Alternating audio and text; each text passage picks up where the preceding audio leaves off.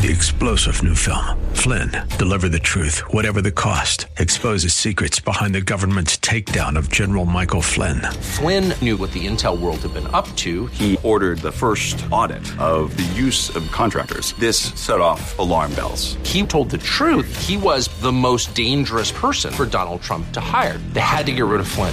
Flynn, deliver the truth, whatever the cost. Available now. Watch it today. Go to salemnow.com. salemnow.com. Today on Ring of Truth with Pastor Dan Sexton. We're all condemned to hell apart from the saving work of Jesus Christ.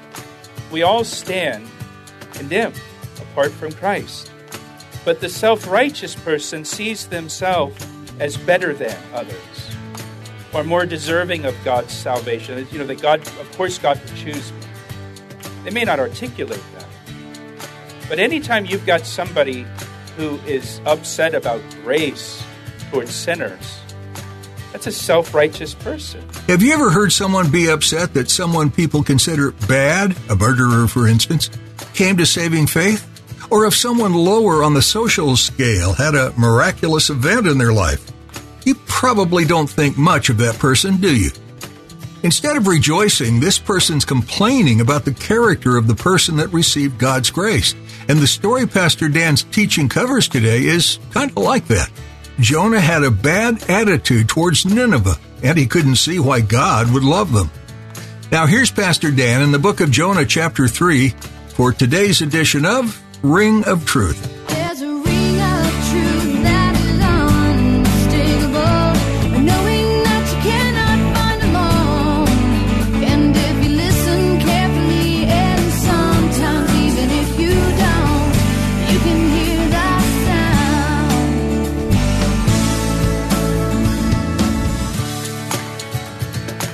Now, I point that prophecy out because for years, archaeologists could not find the city of Nineveh. And supposed scholars, in air quotes, declared that the city of Nineveh never existed because there's no trace of it anywhere in Assyria. And therefore, the story of Jonah is fiction. It's made up. Because the whole story is centered on this one city that they said never existed. They said that until they found it. In the mid-1800s, archaeologists found the city of Nineveh, and it became one of the greatest archaeological discoveries of all time. Today, if you go to the British Museum in London, they have an entire section in the museum dedicated to artifacts from the city of Nineveh. They have a whole room just for Nineveh. The Bible always proves to be true. The Bible always proves to be true, and it always proves to be infallible. That is, without error. Always. You can count on the Bible. I was talking to a few people today and telling them, I remember back in the late 1990s when Chuck Smith, I remember Chuck Smith saying that Russia will become a major power in the world again and will become an aggressor in the world in the future because there's a prophecy in Ezekiel 38 that describes Russia invading the land of Israel. That's future. It's yet to be fulfilled. And back in the 90s, I remember Chuck Smith saying, you watch, Russia will become a world power again. And that was back when Russia was barely a country. And I remember thinking at the time, how will Russia ever become a world power again? Now, how could Chuck Smith be so confident that Russia would become a world power again? Because the Bible always proves to be true. And there is this prophecy in Ezekiel 38 that describes a coalition of nations led by Russia and Persia, which is modern-day Iran, invading the land of Israel. The Bible always proves to be true. You can count on it. Now, verse 4. Some of you are thinking, why don't you talk about that? Why don't you go to Ezekiel 38 and do that instead? Because we're in Jonah. That seems more relevant. Yes, it is. But we're in Jonah. Verse 4, it says, And Jonah began to enter the city on the first day's walk. Then he cried out and said, Yet 40 days, and Nineveh shall be overthrown. Remember, Jonah proclaimed the message that God gave him to preach. And that message was only 8 words long in English. It was 5 words in Hebrew. And the greatest revival in history resulted from that message. As we're going to see, the entire city repented. Now, we tend to think that when we share with a non-believer, we have to deliver like a well-thought-out, well-developed message to persuade people to turn to Christ, that it has to be intellectually challenging and apologetic and answer the objections of that non-believer. And we're not able to answer all of their objections. They're never going to repent and turn to Christ for salvation. And it's got to be eloquent, and it's got to be stimulating, and it's got to be relevant to them. Books on preaching describe like how in the first 60 seconds you've got to tell a joke or a story that's going to captivate the audience. Otherwise, you're going to lose them for the whole time. And you've got to have this many illustrations, and you can't go more than 30 minutes because people can't listen that long. And as all of these rules to write or give or deliver a great sermon. Well, if we measure results by the response of the audience, Jonah's sermon is the greatest sermon ever preached. And it's only 8 words. But those are God's words. That's what matters. Not that if you got the apologetic thing down and the illustrations and it's compelling. No, what matters is it God's word? Is it the message that God told you to give to them?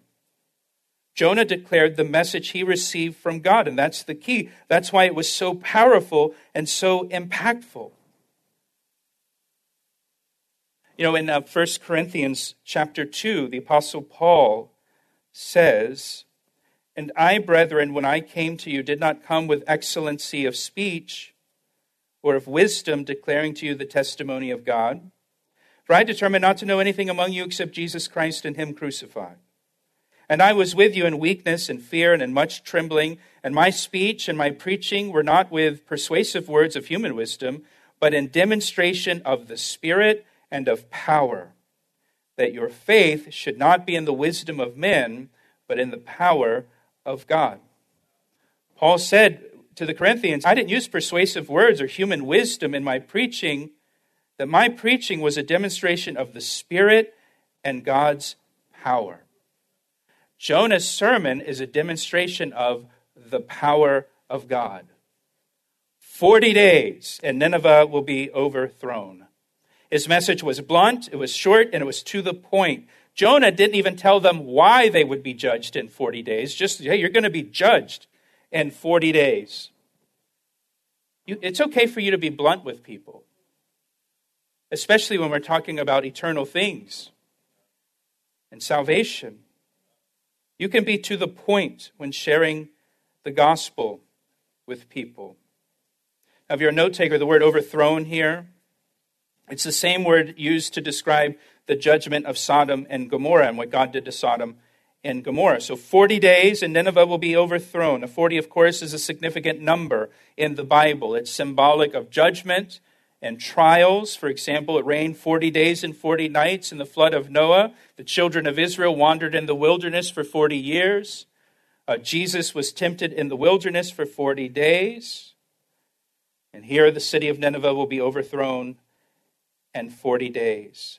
Look at verse 5. So the people of Nineveh believed God. It doesn't say they believed in God. It says they believed God. There's a big difference between believing in God and believing God. Most people believe in God. James tells us in the New Testament that even demons believe in God. The people of Nineveh believed God. They believed what God said was true. And that affected how they were living. And may we be people who always believe God and take him at his word.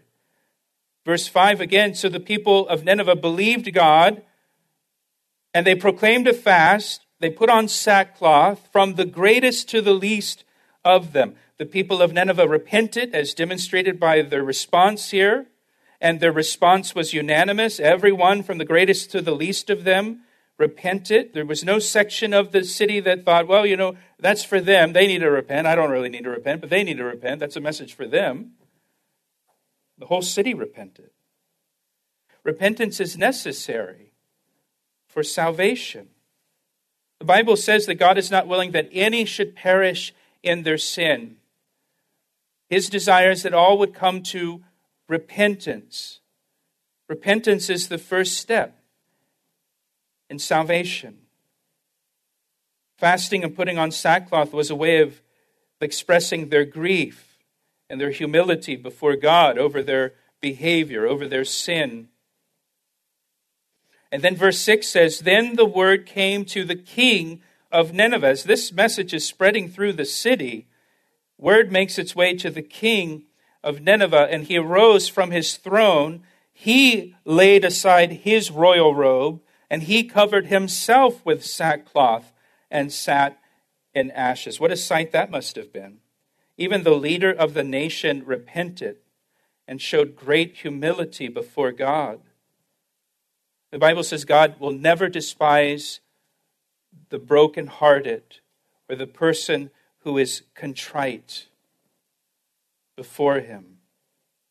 And then the king caused it to be proclaimed and published throughout Nineveh by the decree of the king and his nobles, saying, let neither man nor beast, herd nor flock taste anything. Do not let them eat or drink water, but let man and beast be covered with sackcloth and cry mightily to God. Yes, let everyone turn from his evil way and from the violence that is in his hands. Who can tell if God will turn and relent and turn away from his fierce anger so that we may not perish? Repentance involves remorse over our sin, and it involves turning from your sin. It's not enough to just feel regret. True repentance includes turning away from your ungodly behavior and turning to God. Pastor Dan will share the second half of today's message in just a moment. But first, he'd like to take a moment to tell you how you can receive prayer for your needs. Do you need prayer today? Every week we receive prayer requests from our listeners. If you need prayer for anything at all, we would like to pray for you right now. You can share your prayer requests with us through our website, calvaryec.com. Again, that's calvaryec.com, or through our church app, or by calling us at 410-491-4592. And can I ask you to pray for us as well? Pray for the Ring of Truth radio ministry as we bring the Word of God to those who need it. Thanks, Pastor Dan, and thank you for praying. Now, let's finish today's message.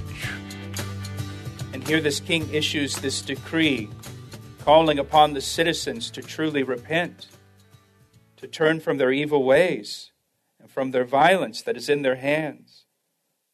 When a person repents, when they truly repent, there's genuine repentance, there's a noticeable difference in their life and the way that they live. They forsake their sin. They forsake their old ways. The Bible says if a man's in Christ, if a person's in Christ, they're a new creation. The old things pass away and everything is made new. And the king here, he declares a fast for the nation. We're told in verse 9 in his decree, and the hope that God will spare the nation. What a great thing for a leader to do, to lead the nation in repentance and turning to God for the nation. He says here that even the livestock and the flocks were required to observe this fast. That's how serious this is. Don't even feed your livestock. Don't even feed your flocks. Don't let them eat anything. The animals need to fast too. That seems a little strange to us. I mean, the livestock didn't have anything to do with the wickedness of the people. That's true. But the livestock will suffer if the city is overthrown because of the wickedness of the people. So the livestock should take part in this fast as well, because it affects them. This is one reason why we should always pray for our nation, pray for our political leaders, even if we don't agree with them, even if we didn't vote for them, because their decisions affect all of us, don't they? So we want them making good decisions. So verse 10 now. Verse 10, then God saw their works, note that, God saw their works, that they turned from their evil way, and God relented from the disaster that he had said he would bring upon them, and he did not do it. God saw their works. James 2:18 says, we show our faith by our works. The people of Nineveh believed God and repented, and God saw their works, and God relented and spared the city of the disaster he was going to bring upon that city. Now, just so you know, the repentance of Nineveh will not last forever. They will turn back to their sinful ways. It's short-lived.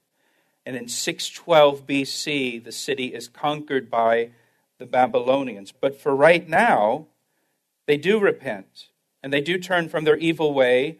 And God relented from the disaster that he had planned on bringing upon that city. And he didn't do it. And this shows us that God's judgment on a city or on a nation can be delayed by repentance in the nation.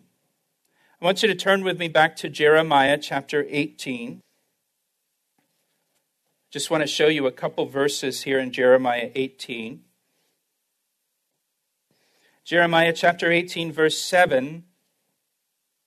The Lord says, the instant I speak concerning a nation and concerning a kingdom, to pluck it up, to pull it down, and to destroy it, if that nation against whom I have spoken turns from its evil, I will relent of the disaster that I thought to bring upon it. What a great promise that is. If that nation turns from its evil, then God will relent of the disaster that he thought to bring upon that nation. Keep praying for revival in our nation. Keep praying that the Holy Spirit turns hearts back to God in our nation. Now, go back to Jonah. And so the whole city of Nineveh repented with just this one short message from the prophet Jonah. Now, Jesus referred to the repentance of Nineveh in the New Testament. If you're taking notes, Matthew chapter 12, verse 41. Matthew chapter 12, verse 41. Jesus said, the men of Nineveh will rise up in the judgment with this generation and condemn it, because they repented at the preaching of Jonah, and indeed a greater than Jonah is here. The city of Nineveh repented at the preaching of Jonah, but Israel refused to repent at the preaching of the one greater than Jonah, Jesus Christ. Jonah preached one message that was 8 words long, 5 words in the Hebrew, and the whole city repented. Jesus is among them for 3 years, preaching and proclaiming the kingdom of God and working all these miracles that validate who he is, that he is indeed the Christ, the Messiah, the King of Israel, and God incarnate. There's no denying it. And they did not repent at the preaching of Jesus. And Jesus said, the Ninevites will stand in judgment of this generation in Israel that rejected me. It's pretty heavy. So now that brings us to chapter 4 of Jonah. And so the whole city repents, the king repents, everybody is fasting, and God relents, withholds his judgment. Verse 1, but it displeased Jonah exceedingly, and he became angry. I think most people would rejoice to see that many people repent. I think most people would rejoice to be used by the Lord in such a powerful way that you preach a message and a whole city repents and turns back to God. Not Jonah. Instead, Jonah was displeased and angry. He tells us why in verse 1. So he prayed to the Lord and said, Lord, Was not this what I said when I was still in my country? Therefore I fled previously to Tarshish, for I knew that you are a gracious and merciful God, slow to anger and abundant in loving kindness, one who relents from doing harm. Jonah tells us here that he fled to Tarshish not because he was afraid of the Ninevites, but because he knew God. And he knew that God is gracious, that he's merciful, that he's slow to anger, that he's abundant in loving kindness, and that he relents from doing harm when sinners repent. He knew that about God. And he knew there was no limit to God's forgiveness. He knew that God would forgive even the Ninevites, as wicked as they were. Listen, it doesn't matter how wicked or sinful you may be. If you repent of your sins and put your faith in Jesus Christ and his death on the cross for your sins and his resurrection, God will forgive you. The Bible says he'll remember our sins no more. And Jonah knew that about God. He knew that about God. And in Jonah's opinion, God should not forgive people as wicked as the Ninevites. They don't deserve forgiveness. They don't deserve the opportunity to be spared from God's judgment. A person who gets angry at the grace of God for others is a self-righteous person. And that person doesn't realize their own need for God's grace. Because the Bible declares that there's none righteous. None of us. No one. There's none good. The Bible says we all fall short. No one measures up to God's standard. No one even comes close. We're all dead in our trespasses and sins. We're all separated from God by our sins. We're all condemned to hell apart from the saving work of Jesus Christ. We all stand condemned apart from Christ. But the self-righteous person sees themselves as better than others, or more deserving of God's salvation. You know, that God, of course, God would choose me. They may not articulate that. But anytime you've got somebody who is upset about grace towards sinners, that's a self-righteous person. And so verse 3, therefore now, O Lord, please just take my life from me. For it is better for me to die than to live. Jonah doesn't want to have any part of forgiving the Ninevites. Just kill me now. I don't want to see you forgive them. I don't want to participate in this. Just take my life, Lord. Now look at verse 4. Then the Lord said, is it right for you to be angry? Jonah, is it right for you to be angry with God for sparing people that have repented? You're angry, Jonah, because God wants to show grace and forgiveness to people who have rebelled against him and against his word. You're angry, Jonah, because God wants to give them a second chance once they've repented. Really, Jonah? Doesn't that kind of sound like your story, Jonah? Isn't that exactly what God did with you, Jonah? When you rebelled, didn't God give you a second chance, Jonah? Didn't he send the fish to preserve your life so that you would have a second chance? He asked me how I know, and I say it rings truer than the finest crystal.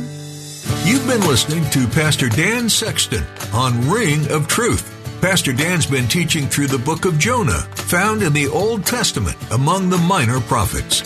Jonah's tale is well known, mainly for the big fish that swallowed him. But there's plenty of additional lessons to learn from this man and his story. We hope you'll join us next time as Pastor Dan continues to share from this book. Ring of Truth is a ministry out of Calvary Chapel, Ellicott City. If you're in the Columbia, Maryland area, come see us. We'd be honored to have you join us for worship, fellowship, and time studying God's Word. When you visit, be sure to let us know you've been listening to Ring of Truth. We are currently meeting on Sunday mornings at 8:30 a.m., 10:30 a.m., and 12:30 p.m. Or join us on Thursdays at 7 p.m. for a midweek time to reconnect and study the Bible together. You can find our location and more information about Calvary Chapel, Ellicott City, on our website, calvaryec.com. If you're not in the area, you can watch online.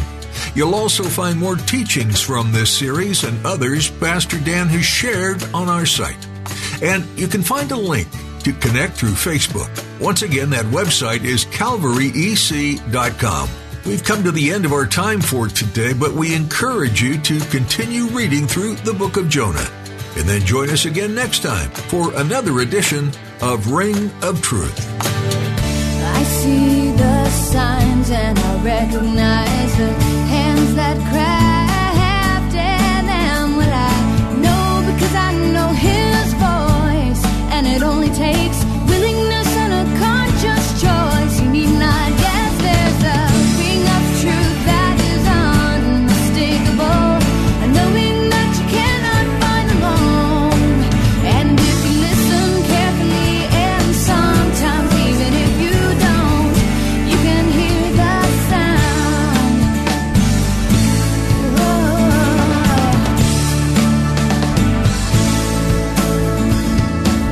He asked me how I know, and I say it rings truer than the finest crystal.